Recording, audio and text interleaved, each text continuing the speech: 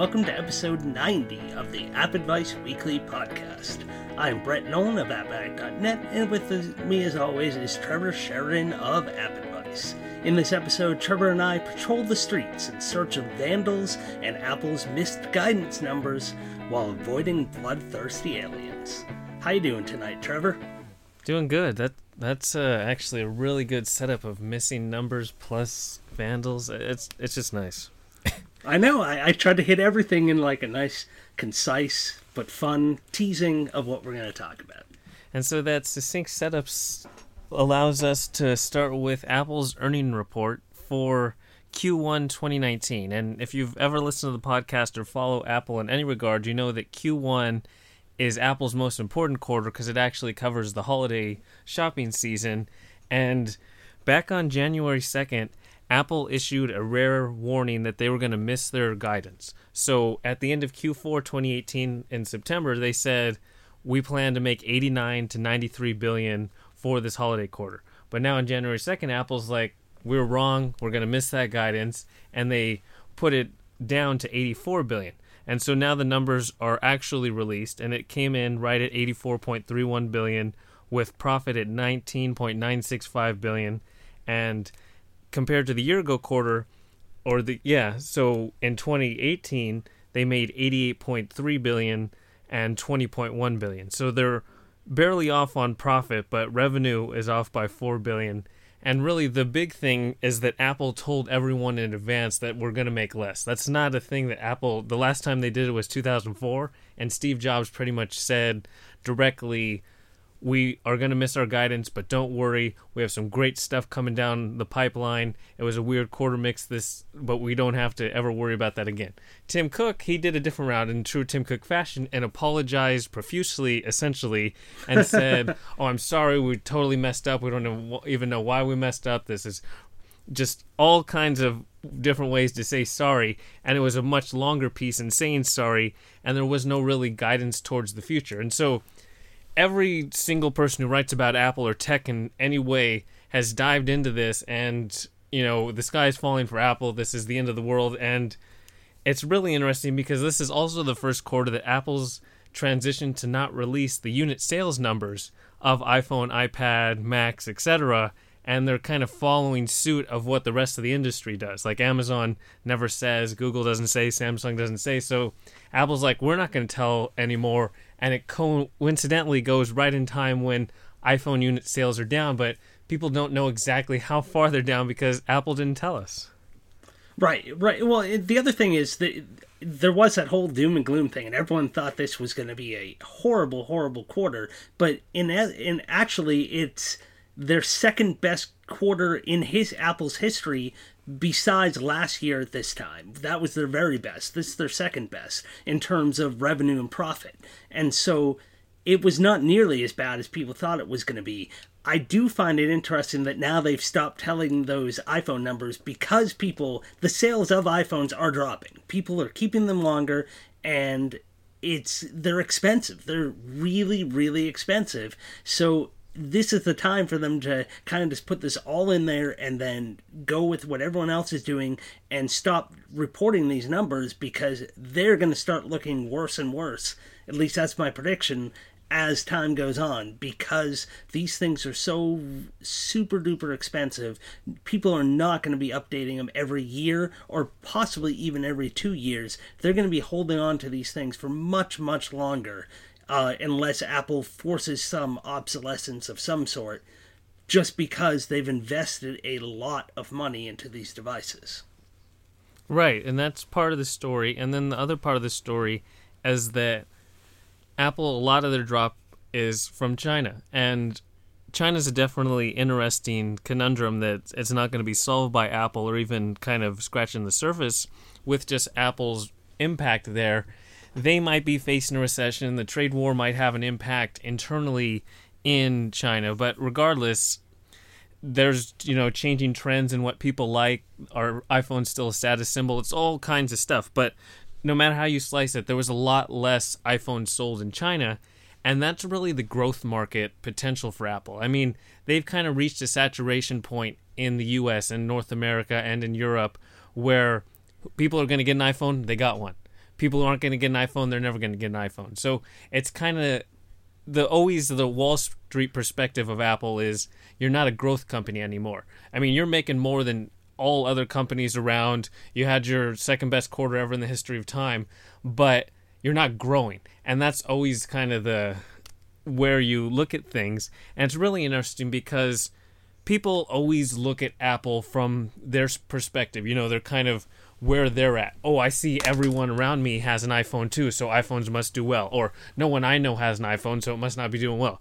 But it's so much bigger than that because really in North America, that only accounts for about a third of Apple's earnings. 66% is international.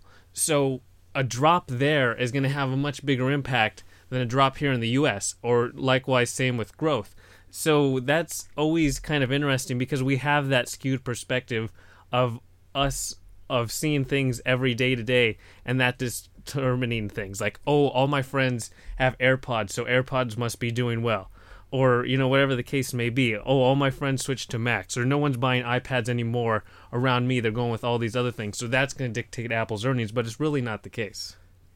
Right, and what's interesting as far as that international market goes is they started to reduce the cost of the iPhones in some of these markets where sales were down. To try to encourage sales, they dropped the actual price of the phone, so it costs less elsewhere because they're trying to drive up those sales and get those increases in other countries or other areas where they can. I mean, like you said, in the US, it's pretty much a saturated market. People have bought what they're going to buy. They're going to hold on to these for a while and not necessarily going to be buying anything new. It's only like new people coming into the market, but that's not a high percentage. You have a lot more people that already have these devices that are either waiting to upgrade, don't need to upgrade, or just are going to ride it out because they spent the money on it. So, it's these other areas, these other countries, China specifically, where you're going to see the biggest impact on their bottom line, and that's why they're focusing on these other markets.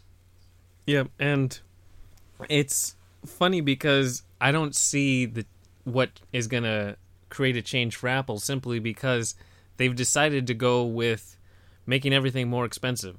The iPhone's more expensive, the iPad's more expensive, the Macs are more expensive, the Apple Watch is more expensive, and so if you're driving everything to be more expensive, I don't see how next year, oh, here's our brand new phone, we went back to that $700 price, but it still has all the features of the iPhone XS, plus we added some new stuff to it. So, you know, they can never get to that point, and that goes across the board for all of their things.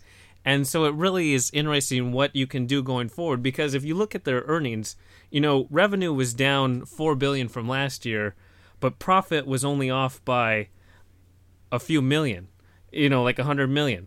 So those big higher prices is actually generating about the same amount of profit for Apple, and I think that's the ultimate bottom line they care about, is the gross. So that's really interesting that maybe they keep those prices. Say they sell a few less iPhones, but they're making just as much money at the end of the day. I don't know how bad Tim Cook or anyone at Apple is going to feel.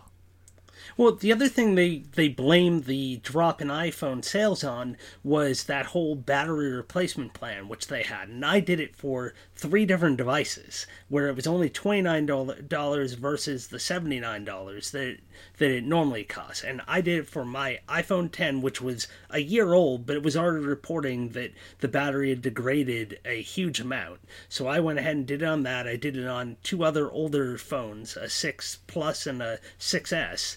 And I took advantage of it. Going forward, I'm thinking, and so they said people aren't buying new phones because they were able to replace the batteries and keep their phones longer. To me, now I'm thinking, okay, I spent $29 on this battery. Next time around, in 2 years, if I'm still happy with this phone, do I just go ahead and replace the battery again for $79 and just carry this phone on even further, because it definitely breathed new life into the phone. I don't have to charge it constantly like I had been.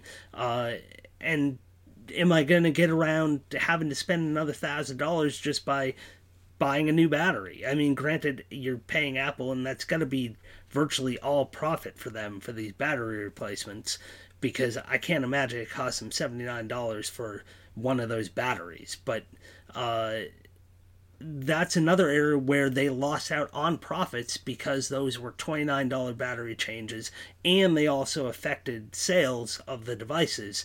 So you have this other revenue stream that was kind of cut off last year because of that sale that they had on the batteries.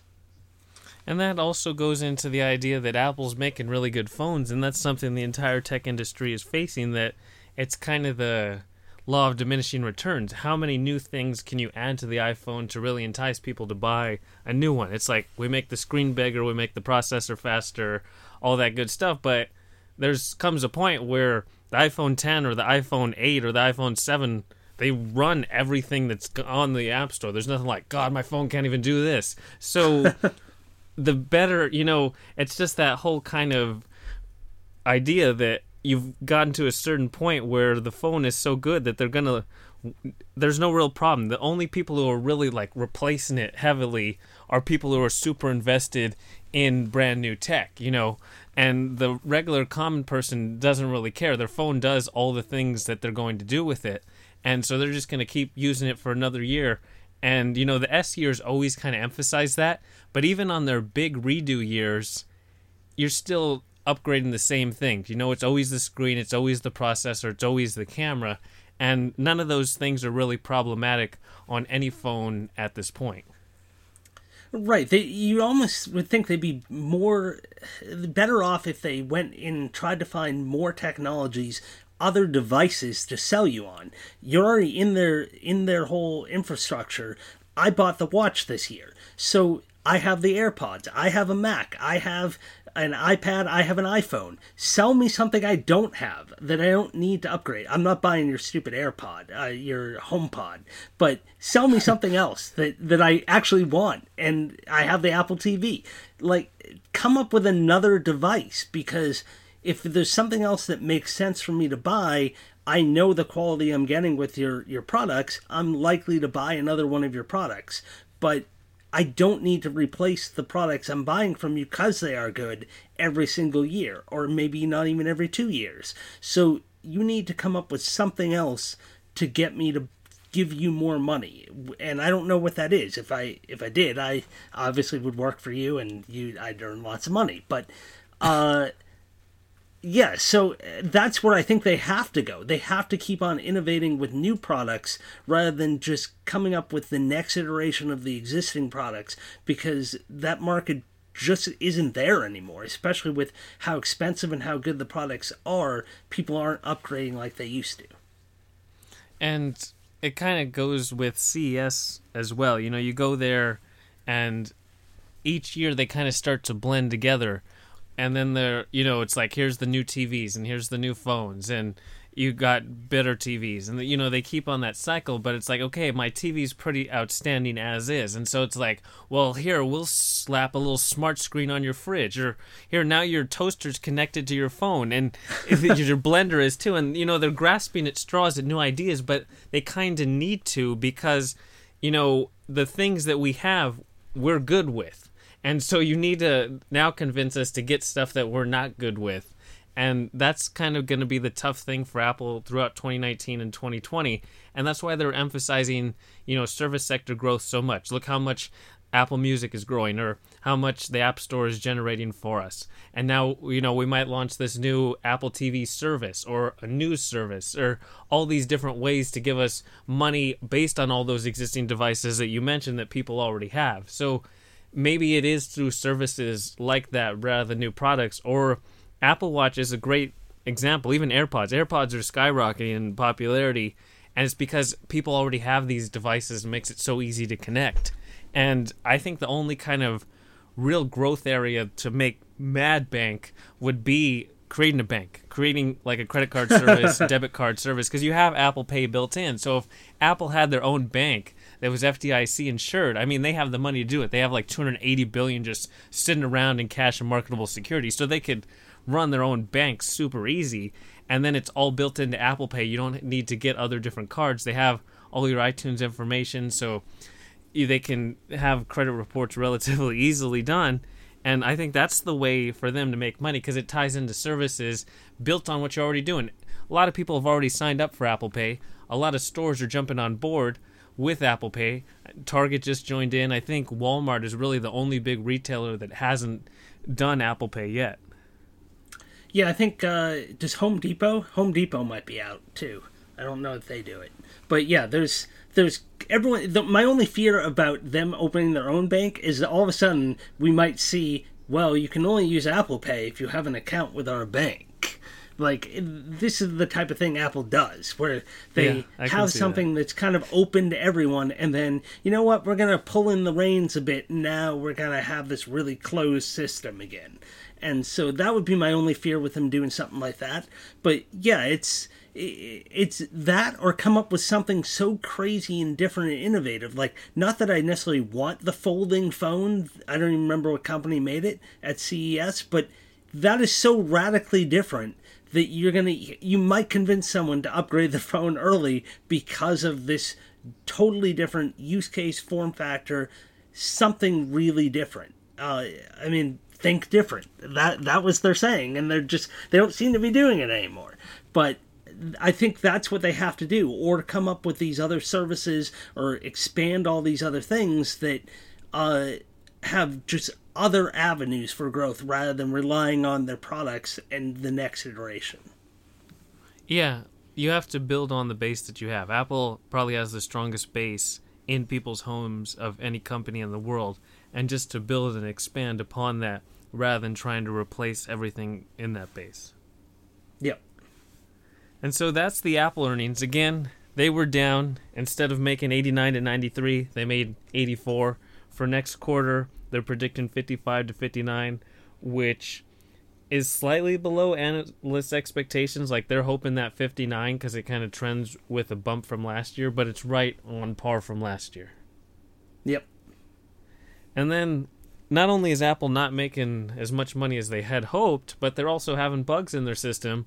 And it turns out a 14-year-old kid found a FaceTime bug that lets you set up a group FaceTime call, and then you can view the person's camera feed, or no, you can just access their audio feed without them ever accepting the call.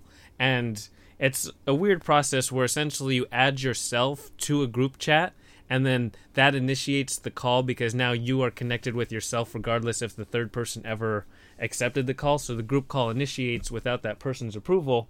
And Apple has now fixed it with the iOS 12.1.4 update. So you can update your phone and any of your devices that has FaceTime to make sure no one can listen to your audio that has a group FaceTime call connection to you. But it's just the idea that the bug exists at all, because it's not with a regular one-on-one FaceTime call. It's just the group chat. And we know that was already delayed to 12.1. You know, it didn't launch in September. It didn't come out later until like November, December. So you had this extra time to develop it, and you still have this pretty substantial bug, especially with everything related to tech revolving around privacy, and Apple planting their flag strongly on, we're the most private company there is. You know, Google and Amazon, they're going to sell all your stuff to the highest bidder, but we don't care about your stuff. We care more about selling you the hardware than selling your user data. And so to have this kind of privacy break is really big for Apple.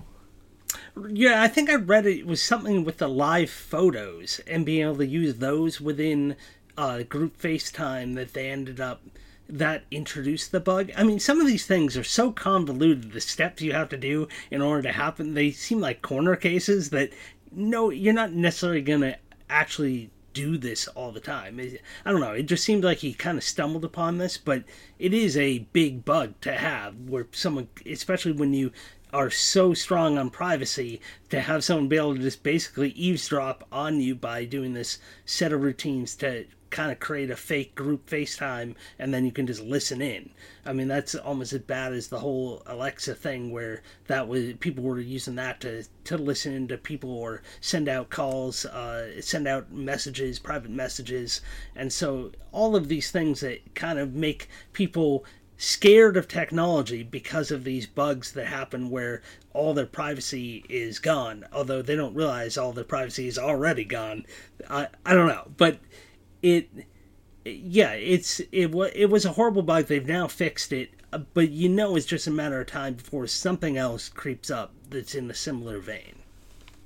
And, everyone hyper-reacts to things in the moment, so there's those stories, this is Apple's worst bug they've ever done and that kind of thing. And then other things that are way more serious don't get the news coverage, like app developers can record your screen, that, if you have that built in without your approval, and can access anything that you type or, do. And so Apple's now telling people or developers not to do their screen recording, or Facebook and Google having those enterprise certificates that let them pretty much hack and get everything from a person's device once you put those little ad hoc type of provisioning profiles on your device. I mean, those are limited to their test subjects, but then of course Facebook goes in a step further and they do this whole study based on that enterprise provisioning profiles, and they have to be, their entire certificate is revoked. But these are big things that kind of aren't mentioned as much as this FaceTime bug, because that's easy to sell. People know, FaceTime, they're accessing my audio and stuff. That's a big deal. Versus these, you kind of have to explain that it's this whole kind of developer code backend, and it's not the same effect. But these feel like more important kind of security implications than what the FaceTime bug is.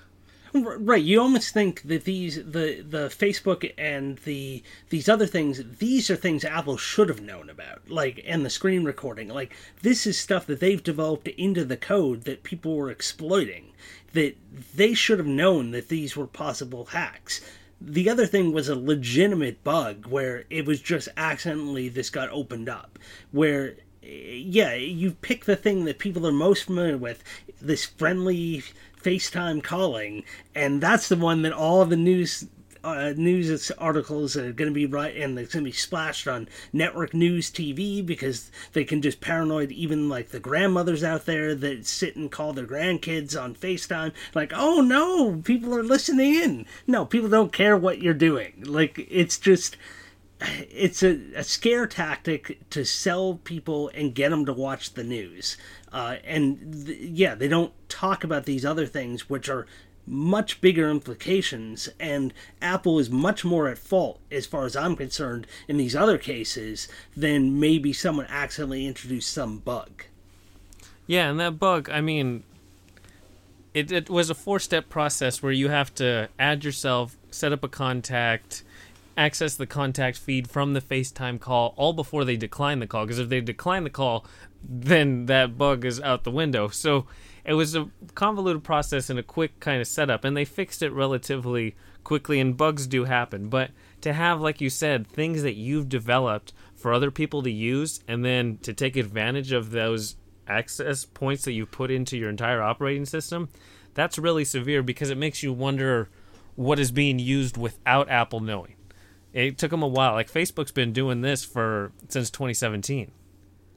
Oh, wow. I didn't realize it was that long. Yeah. So, I mean, it kind of is just balancing what you actually care about with your device. Because, again, Apple focuses on privacy so much. If you're Google and you're we know that we're selling all your stuff. As soon as you buy that Android phone and you put your name in, we got everything on you. Don't worry about it. But Apple's we don't care. We have the secure enclave to store your Apple Pay card and your Face ID data or your Touch ID data that we delete if the device ever is out of your possession for whatever reason. It's just a whole different kind of perspective on things, so they're more vulnerable to this. Yeah. To each their own. It's funny, though, because when I first heard of the FaceTime bug, the thing that I could think of was, what's the worst that could happen? They can hear your audio, the call comes in and they can hear your audio before you press accept. You're like, oh, it's this guy, or some derogatory term about, I don't want to talk to this prick. And so that's all I could think of. Or pick it up and tell them I'm not here. Yeah, anything like that. But it's fixed, so be sure to update to iOS 12.1.4, and now you don't have to have anyone hacking into your group FaceTime to hear your true feelings before you answer the phone and put on your fake smile. Yep. And so that means it's time for some games, because Apple has somehow stumbled onto this great gaming ecosystem by pure chance and luck. And so new games come out all the time. On our last episode, we talked about the best games of 2018, and now we're here starting out 2019 with the month of January already kicking things off to try to compete for the best games of 2019. And we'll start with Alien Blackout, which is definitely the biggest name title that came out, and it's official franchised version of Alien. It's officially licensed, and if you've ever played Five Nights at Freddy's or any of the similar games, this will be instantly familiar. But if you haven't, like I haven't, and Brett hasn't, then the idea is that you're kind of related to Ripley, but not really. So it has that kind of Sigourney Weaver connection, but you're Ashley Ripley. And so you have a crew come in to the ship. The alien is already there, and you're kind of overseeing the control panel so you can access the camera feeds for particular corridors and hallways in the ship, and then you can also access the door system so you can open and close doors, and there's a motion tracking system. So your goal is to direct the crew members through the ship to get these particular objectives in each chapter, and you need to make sure the alien doesn't kill them. And so to do that, you're going to have the motion tracker to see the little red dot, that's the alien. He starts bouncing around on screen, but there's only certain hallways that have that motion tracker, so you have to constantly be aware that he can then move through the duct system and you can't follow him. And then you get to close the doors to make sure that he doesn't come and kill him. And then if you access the camera feed, certain camera feeds you can see your crew members walking around, or you can see the alien walking around and see in what direction they're walking around and make sure they don't collide. And then you can also direct the individual crew members to hide or dash quickly as the alien's getting closer. And then, of course, you can close the doors to make sure the alien doesn't get into where your crew members are. And it's all just kind of that real-time puzzle strategy idea where there's an adversary, you need to keep the adversary away from your main little characters, and they're going to kind of walk on their own. Like, you'll see there's a targeted point they need to get to, and they're going to go, up the corridor and then turn right. You need to make sure that path is safe for them the entire time, because the alien can change things at a moment's notice. It's not just kind of, let's draw the path and then hope for the best. You have to make sure that you don't actually control the character who needs to get from point A to point B. Right, yeah, you're trying to kind of just keep on jumping around, and you don't have a full view. You can go to that map, which kind of shows you the people walking around, but you can't see where the alien is. And so you kind of have to jump between the cameras, but you have these blind spots that you're not going to know if it's around, and then, or you can do those little motion sensors to try to sense that something's around. But there's always that thought of like, where is it? Where is it? Where is it? So it kind of makes you a little kind of apprehensive, and you don't know where this thing is, but you want to protect your people. And so you kind of have to jump around and hope that you don't miss anything so you can warn them. And while you're trying to complete these tasks, it kind of puts you into the action of everything, but you're still kind of this almost like God looking down on things. So you can't directly, I guess technically you can directly interact by closing doors and things, but you can't move those people. You could just kind of tell them, look, you got to go, or you got to do this, and you're trying to keep them safe while still getting those missions done. And I think the character is her daughter or something, I think I read, from one of the later movies. I only ever saw the original set of movies. I haven't seen all of these later movies, so I don't know exactly how she ties in, but it is fully licensed, like you said, so it does actually use the characters and use this whole setup that kind of puts you in an alien movie, but in a different way. Like, it's because you have that limited access to things.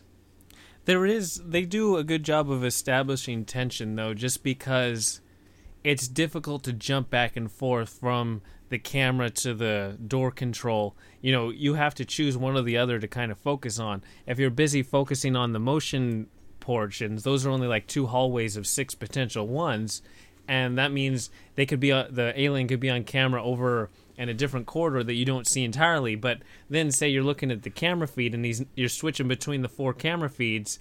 The cameras don't cover the whole area, so that part you can't see at all. And so you have to kind of switch back and forth. But it seems like every level is designed in such a way that the alien's going to cross paths with your crew members, and you're going to have to do something. You know, there's nothing where if you leave the game, your crew members are going to make it safely. You're going to have to do multiple things to get them from point A to point B. And then once you get into the game, the alien can also come and find you. You're not completely safe. You know, you're not just hovering above things. There's one time where the alien comes and kills me. And so it's all just kind of that constant balancing act. And it's really a different idea of an alien game, just because, you know, you're used to the idea, oh, I'm going to kill alien. You know, I'm going to have my gun. There's other little alien monsters I'm going to have to kill along the way. This game removes all of that from it. And it's just kind of this pensive way to look at the Alien franchise. Right, yeah, it's more of like a stealth survival game than you actually getting out there bloody shooting things. And so, I mean, but it gives you that, it almost has those horror movie tropes, because you're like, your people are like, oh, well, I need to go and get this stuff. I'm like, no, just stay there. Just don't even move. Like, why are you leaving? You're gonna, and then now you're panicking and you're jumping between cameras and you're like, you see them walking on the little overview map and you can see they're getting closer and closer to another one of the cameras. I'm like, just move. Come on, just get in the view of the camera so I can see if you're safe or not. And then, so it kind of like gets really tense and kind of, you get into it. I don't know. I kind of enjoy it. I haven't played through the whole thing yet, but I've been enjoying it. But then again, I'm like, I don't know. I don't really have a frame of reference to compare this to the Five Nights at Freddy's to see how it compares to that. This, I'm kind of just going on its own experience, and I'm kind of enjoying it. Yeah, it is worth noting that Five Nights at Freddy's, the animatronic robots essentially come to life and move around, and you're a security guard. You jump between the camera feeds to make sure they don't destroy essentially the Chuck E. Cheese-inspired pizza place. And this, you know, the overviewing glance at it, it's the similar idea. It's kind of like the Westworld game compared to the Fallout game. Oh, Fallout, yeah. Or, you know, we had that Stone Loops of Jurassica game, and it was like Luxor suit, and it got removed from the App Store. So the game idea is the same, but Alien kind of changes it because, you know, Five Nights at Freddy's, it's removed. It's creating these brand new characters. They have created their own kind of world and ecosystem to create all kinds of dolls and figures and all that kind of good stuff, but it's still not going to be the same as Alien with just the reach that it's had since it's had movies come out from the 80s up until last year. So there's all kinds of Alien fans out there, and it's a fun way to do it because a Predator game came out on the App Store, and it was you playing as Predator, and you got to kill all kinds of people, rip out their skulls and stuff. It was a bloody version of Predator, but you had direct hands-on of being Predator. It's not like you played as a guy sitting in a chair telling the people that Predator's to their left and you need to get out of there as quickly as possible. I'm going to close the door so he can't get to you. And it's just I'm surprised. It's a pretty fun game. I don't know. It's not the most original game in the App Store, but I'm not going to knock it down because I'm not familiar with the source. Right, yeah. I mean, I think you have to know what you're going into. If you are someone who just wants to just shoot a bunch of aliens, this obviously isn't the right game for you. But if you like the franchise and you want something that's different than what you usually get with this franchise, then I think you'd be pleasantly surprised with this one. But again, you got to know what you're going in for. Yeah, if you like a game like Flight Control or Harbor Master with that path drawing idea, or you like kind of those top-down real-time strategy games where you're just directing units across the screen and then you let those units do battle, you're going to be riding home in this type of game. Yep. And so it's Alien Blackout, it's $4.99, it's Universal. And next up is Beat Cop. It comes from 11-Bit Studios, which started off with those Anomaly games, which switched up the tower defense style to make it tower offense. And then they made this War of Mine, which was a really interesting, gritty take on being essentially the residents of a war-torn country. You know, usually with war games, you focus on being in the tanks or being the soldiers.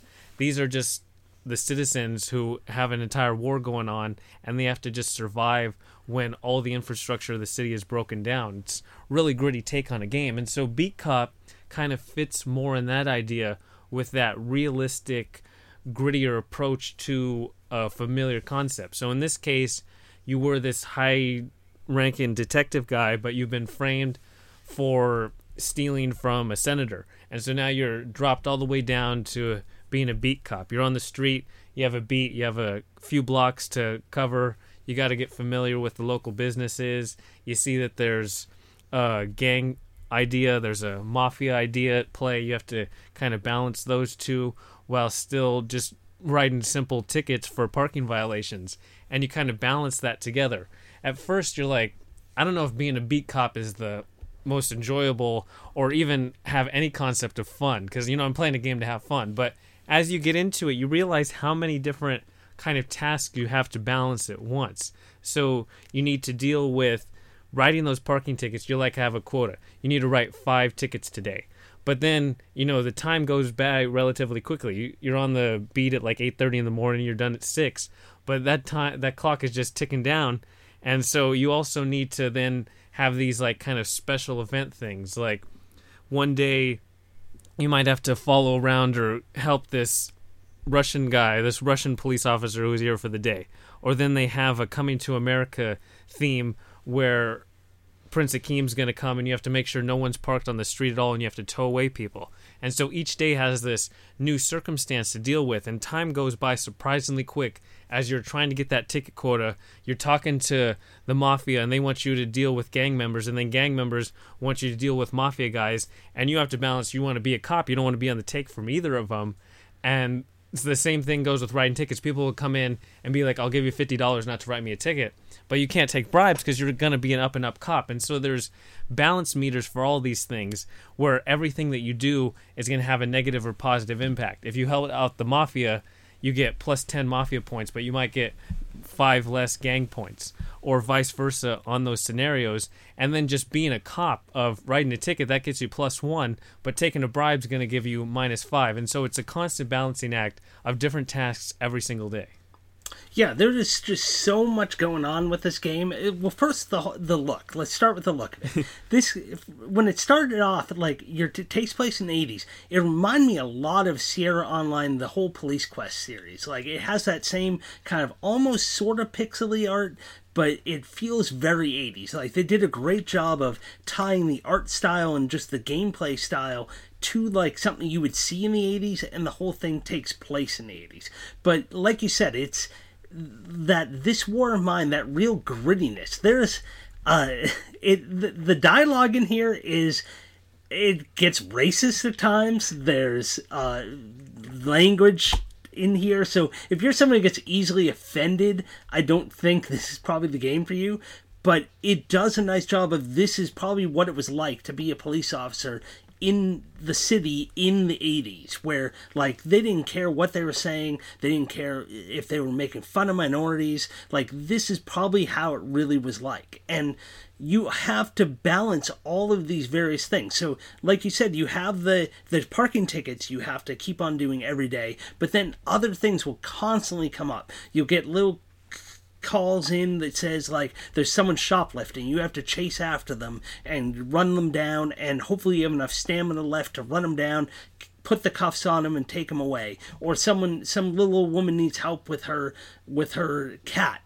So you gotta go in, and then she asks you to buy donuts, and then you gotta remember what her order was for donuts, and go buy her donuts, and bring them back her donuts. Or then there's a dead body that appears, so now you gotta interview people around the dead body. And meanwhile, like, that clock is always ticking, so you're never gonna get everything done. But there's all these checklist items that you have to try to finish, and then depending on how you prioritize them, you'll have those various things of what, kind of almost like whatever that the Reigns kind of game, where you constantly have those up and down of those different values, where you have the gang and you have the mafia, and so you're constantly having to try to make these quick snap judgments of how will this help me in those various rankings? Like, will this put me on the bad side of them or not? Or will I get caught taking the bribe? But then again, I need money because I got to pay my alimony. So will I have enough money to pay my alimony at the end of the week? I won't if I don't take a bribe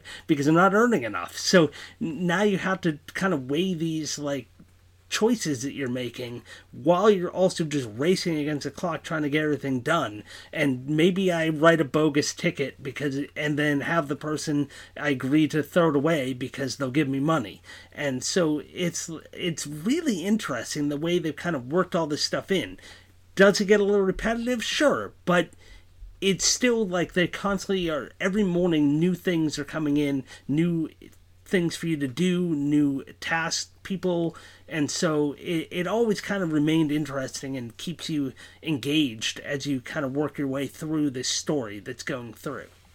Yeah, the overarching story keeps you compelled to come day to day, and then each day is going to give you an individual task. Like, there's the bare bones similarities of writing tickets and visiting these different shops, but then, like you said, there's those overarching, like, time sensitive things. Like, you'll even start the day. Make sure you go your whole block before 11:30 in the morning. So that means you need to, because that's going to take a while just to walk that length, but you also need to write certain parking tickets for the day, and then you'll get those temporary disruptions in your day. Like, there's a robbery over at the drugstore. Well, the drugstore's at the opposite end of where I'm at, so I need to then make it back all the way over there. But if I do that, I might not make it back to the end of the corner by 11:30 in the morning. And so that's always just kind of a fun challenge. But then the idea that a game, really games should start, there's the simple quick action games, match 3 games that aren't going to deal with that much stuff. But then this game actually delves into moral dilemmas and puts you in that entire idea of being a cop in New York in the 80s, and you have these whole different complexities than how the world is and society is in 2019. So it's just a whole kind of different idea. When you think those moral dilemmas in a game, you think like Papers, Please, where you're going through people at the border crossing in that Soviet time, or Westport Independent, where your entire newspaper has these overarching kind of restrictions by the government and you have to decide what to publish and still be balanced, because that main idea is you need to be on the good side of the mafia and the gang who are at war with each other, and being on good side of either of them, it goes against being a good cop. And you have to balance all three simultaneously, because if you're friendly with the mafia, the gang's going to kill you. If you're friendly with the gang, the mafia's going to kill you. If you're friendly with both, you're going to get fired and you're not going to, ever clear your name from this frame job. So it's always just all these ideas of how do I balance it together with relatively menial tasks in terms of game idea. Yeah, Papers, Please, and Westport, those were definitely two I thought of as I was playing this. But even with the repetitiveness of writing the tickets, to me that almost adds to the realism of this is probably what the job is like. Yeah. You're just doing this menial task while waiting for something big to happen or some other event to happen. Then now it's game on and you're just racing against the clock to try to solve these crimes before evidence goes away or people disrupt the body or some other aspect kind of destroys the thing you're doing. And so it just seems to fit and help create this whole kind of world that you're just pulled into. This was definitely a game where I just found all of a sudden time was like drifting away while I was playing. I was so engaged in just playing it, and then I would finish a day and like, well, I could stay up and play another day, and then I would stay up and play a little bit more and a little bit more. It was just a really engaging and interesting kind of slice of life, and just those questions of what are you going to do, which choice am I going to make here, and you don't have a lot of time. There's a clock even ticking on those, so you can't really think about it. You just got to go with your gut and go with your instinct, which is probably what a lot of police work is. So it just always keeps on tying and adding to that layers and layers of kind of pulling you into what it's like to be a police officer. Yeah, you can definitely get lost in this game. It's easy to just go from day to day because, part of the game, it feels like you're a chicken with its head cut off. You're just running around. Oh, there's a dead body in the alley you have to go deal with. But, that took 15 minutes as crime scene came and cleaned it up. And now you're running out of time. And then, of course, the sergeant's going to be on your back constantly. It's like you did your best day. You got, 15 tickets rode, and you checked in on everybody and all this good stuff. And then at the end of the day, you actually missed one robbery because you couldn't catch them down in time because they were on the opposite end of the block. It's already 4 p.m. and you still needed 2 more tickets to write to double your bonus pay to then tie into the alimony. And so then he gets on you for that. And so you're trying to be your best cop, and it's not good enough. So then you go, well, what's the point of this? I'm going to help the mob then because I know that's going to get me some money and they're not going to kill me. And so, I can see kind of why cops in the 80s would take bribes when you're talking about money and life and death. Right, yeah. I mean, I don't know. I don't know how tied into real life this is, but it seemed like very plausible to me.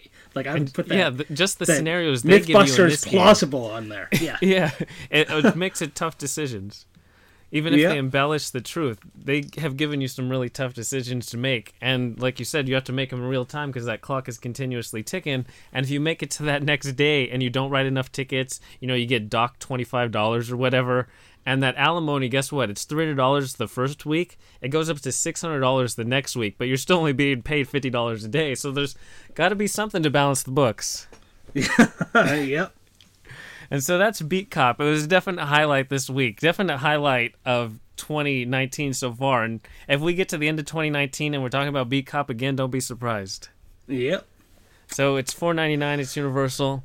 Next up is Hit the Light, which on the surface, I saw the screenshots, I saw the trailer, I was like, okay, I like this kind of game. It's like Bust a Move in the past, but with more solid ideas. It's like Amazing Breaker, which came out back in 2011. It was like top of the charts back then. I'm like, okay, this is cool.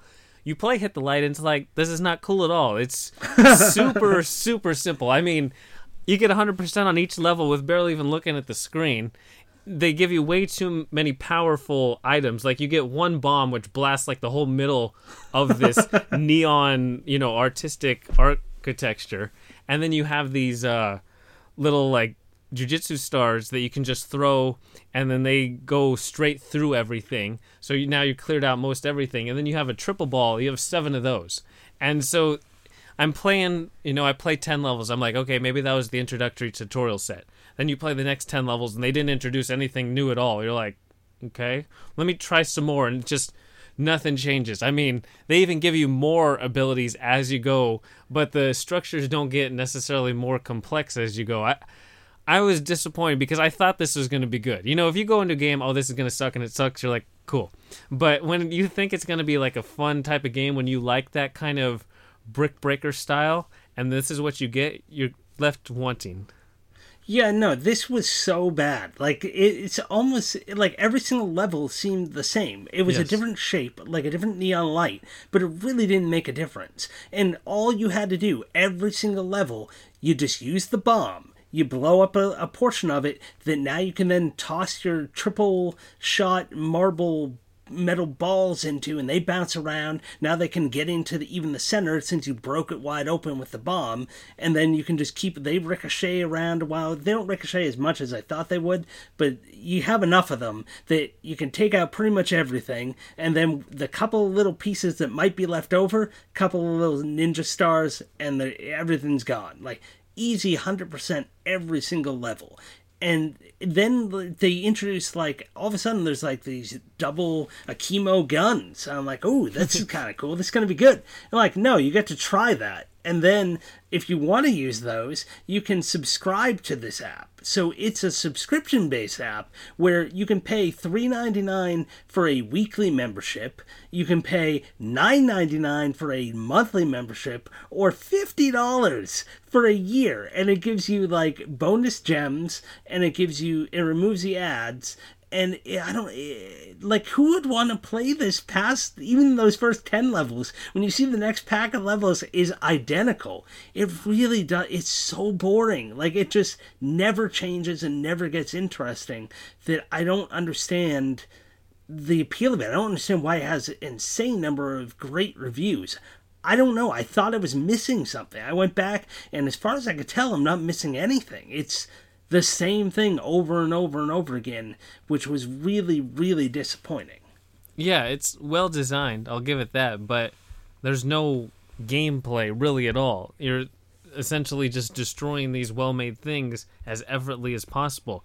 The way they could improve this game would be to change up the structures, so you have these more ornate things that are in different places and can't be cleared really quickly with the bombs or the ninja stars, or restrict what you have access to shooting, or even include a 3-star system where it's fewer shots. I mean, you get 7 of those triple balls. At the first, I thought that the bomb and the ninja stars, you might have to pay to use them, so I didn't even try to use them. I was just using the 7 balls, and I cleared everything.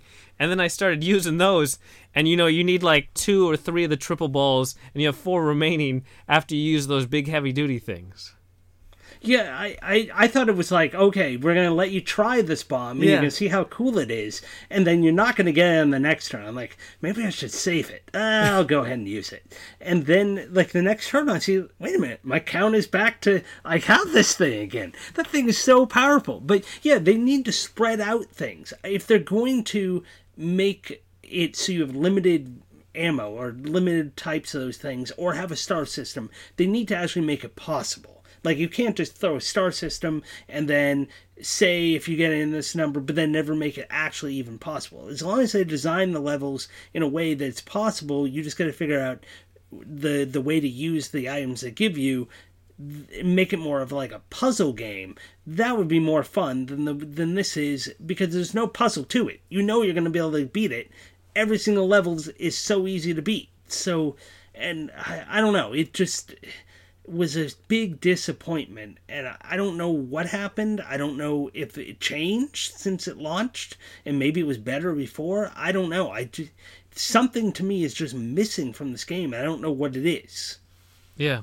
If you do like the style, though, I would recommend Amazing Breaker. It hasn't been updated for, the new screen, so it has the letterbox on the phone, but just the gameplay idea where if you launch the ball and it hits at certain areas, that gives you more unlockable balls, where it kind of strategizes your shots to maybe not focus on destroying the most, and you focus on areas to collect additional shots later on.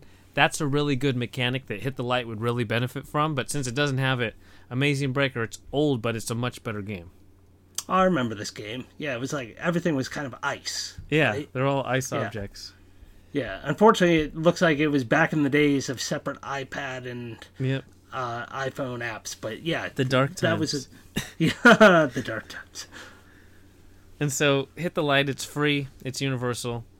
And then there's Sheeping Around, which I know it's. I'm gonna let Brett describe it because it's up his alley.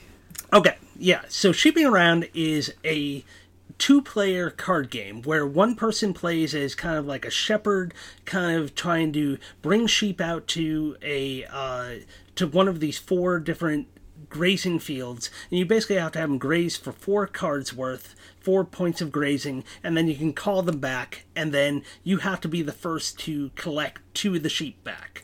The other person is playing as like a wolf, and so they're trying to get 4 of these things to lure the sheep over to them, and they would take them and basically eat them. But you're basically competing, so it's kind of almost like a tug of war, where you're playing cards on these different piles and trying to either lure sheep or save the sheep.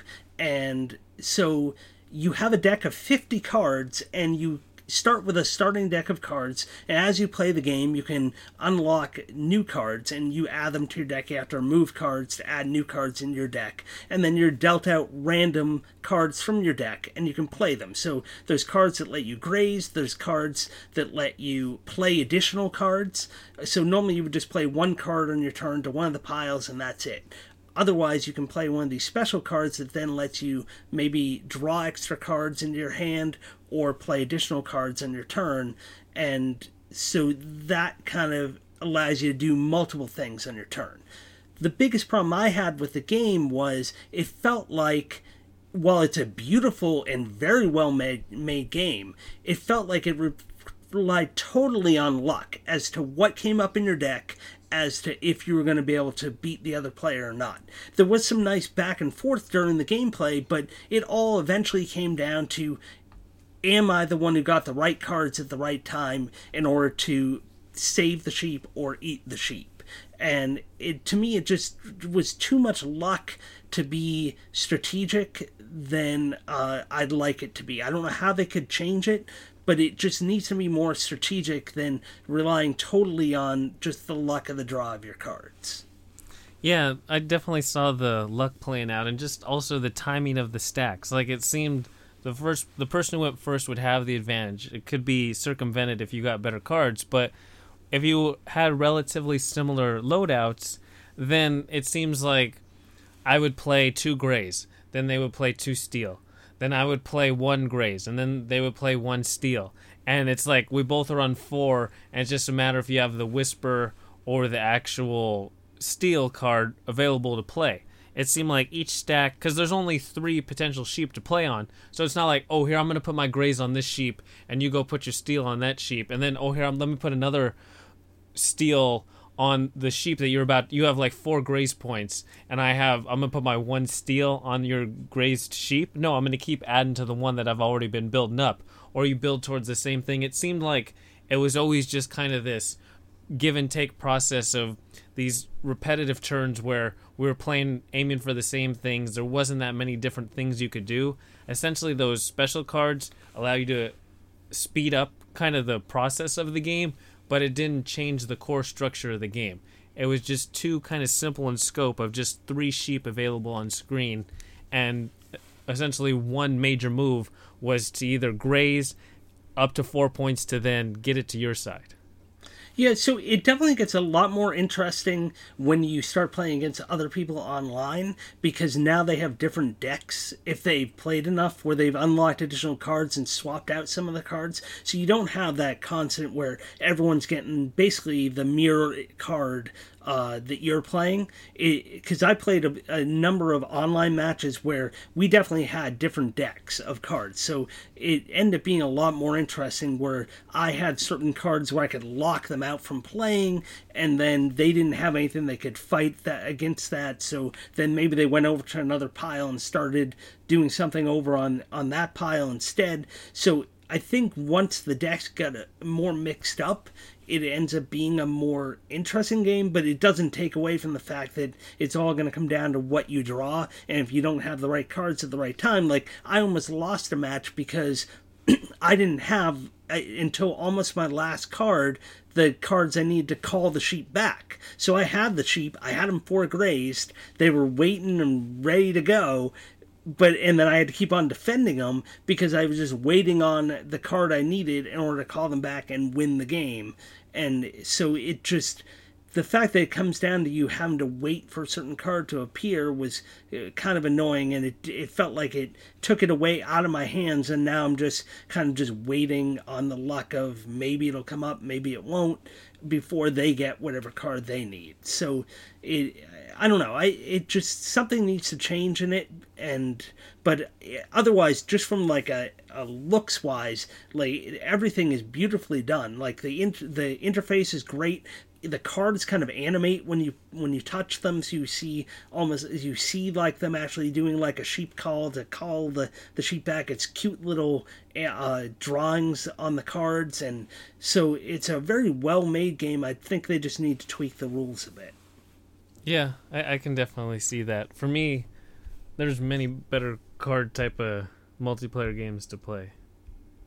Oh yeah, I mean, there's no shortage of excellent card games on the App Store, but yeah. So this one, unfortunately, it's kind of a miss for me. I'm gonna keep an eye on it, see if things get updated, but otherwise, it was kind of a disappointment.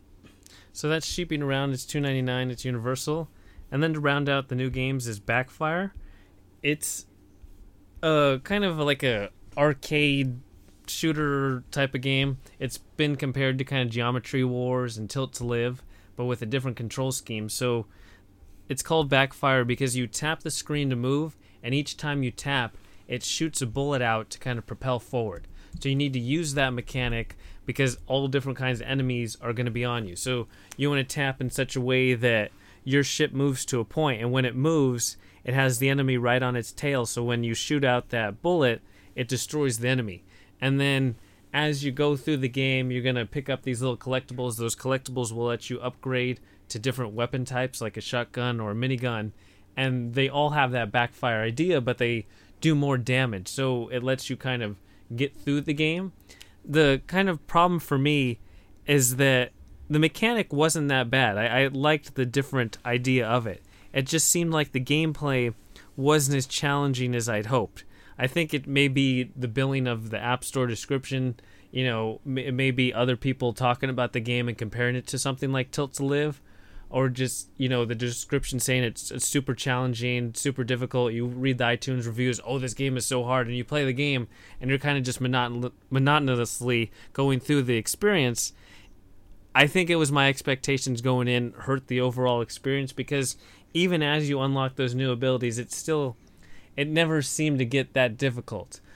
Maybe it's people aren't familiar with the mechanic, and that takes a while to get used to, but I actually liked the mechanic. It seemed more just the pace of the enemies that come at you never really becomes challenging enough.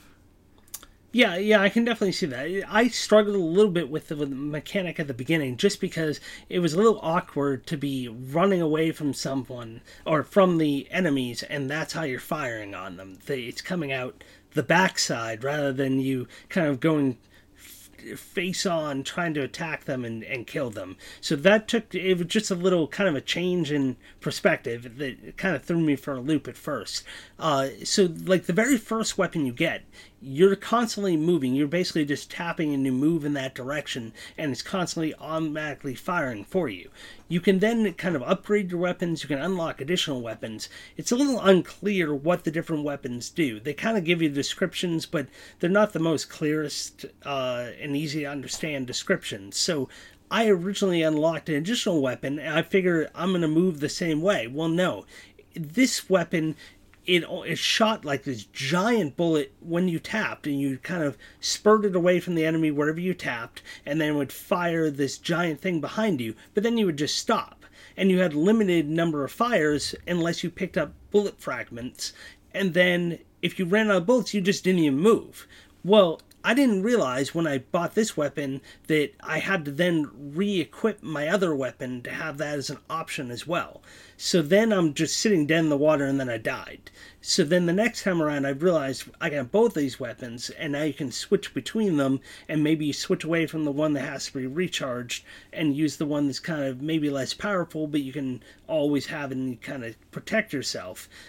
But that felt a little awkward, the switching around, and then you kind of almost had to switch the way you moved depending on which one of the weapons you chose. So it just kind of took you out of the game and made it a little bit different. And then as far as like the enemies go, yeah, it's not Tilt to Live where there's a whole bunch of things on the screen at once, or Donkey Kong, which came out a couple of weeks ago. That was even more challenging than this is. It was there were a couple of enemies that kind of moved really fast, and you kind of had to keep moving to get away from them because they would kind of catch up on you, but you never felt like you were super overwhelmed. If they did kind of overwhelm you in this game, then maybe you just tapped at the wrong space and you ran into them by accident, and that's usually what happened to me. And then they kind of attack you and start eating away your health, and if you tap quickly enough, you can usually kind of get away from their claws, and then you're just kind of at reduced health. But it definitely didn't seem super duper challenging. If they're advertising this as like an insanely difficult game, I think there's a lot more insanely difficult games in the App Store. This isn't necessarily one of them. But overall, I think I kind of enjoyed it. It's just more of a getting used to that different style of the shooting. But switching between the weapons still felt awkward to me, and that was kind of a turnoff. But overall, I would say I kind of enjoyed it more than I thought I was going to. In my initial plays, I really didn't like it, but the more I played, it kind of grew on me, and I'm curious to try to play through more of the battles, see if they maybe get tougher or more interesting with different enemy types. Yeah, I definitely can see that. My problem, it seemed like when I died, it's because my eyes started glazing over because I was just kind of tapping and easily avoiding them. And the outset, when you move in a triangle pattern, you can almost always avoid them and still get the proper shot off. More difficult enemies come, and then they essentially wait for the last possible second until they're close on you, and then tap once and they're dead because they chase on your tail so hard. And I like the idea that there's a chapter system. I like that there's bosses. I just couldn't even get in the game enough to care, just because it started so slowly and monotonously that I couldn't get there. I love the idea of changing up the game control scheme and that idea, but there's no progress on the screen as you're going. And then, like you said, I did also notice that idea of changing weapons where it's kind of at a disconnect of what you're doing. Like, if they could do, like, tap with 2 fingers to switch weapons really quick, or even have a secondary control always be 2 fingers to tap to activate to move, since they already have the touch to move, I think it would help more than this small menu system in the bottom left. Right, and then you also kind of have to keep an eye on the bullets of that one. You have to look off to the side to be able to see the bullets of that one, to see how much you have left. Mm-hmm. It was just kind of took you out of the system, and where the controls for the different weapons are completely different. It's not just a matter of firing like you would normally in these games. It would be a different type of firing mechanic. This, you have to actually change the whole way you move the character or think about moving the character around the screen when you switch weapons. It's not just a matter of, this is my new bullet type. It's a whole shift in the way you move as well. Yep. And so that's Backfire, $2.99. It's Universal. And that's all the new games this week. Yeah, and so one last thing I just want to quickly mention. We'll talk about Evolution, the video game, probably next week, but it just came out today, and they're running a promotion where if you play every day, you have a chance, if you play at least one online match, you have a chance at winning one of 1,000 copies of the physical board game as well. And so they're giving away 10 every day to a random person that plays at least one game, online game that day. So if you start from today, you have the best possible chance of winning a copy. You do have to pay for the shipping yourself, but they're giving away free copies, 1,000 of them in total. So I just wanted to mention it so you don't miss out on a day of possibly winning a copy if you're interested. Yep, and so that's everything for episode 90. Brett, thanks for joining me. Oh, it's a pleasure as always. To everyone listening, we hope you enjoyed, and we'll talk to you next time.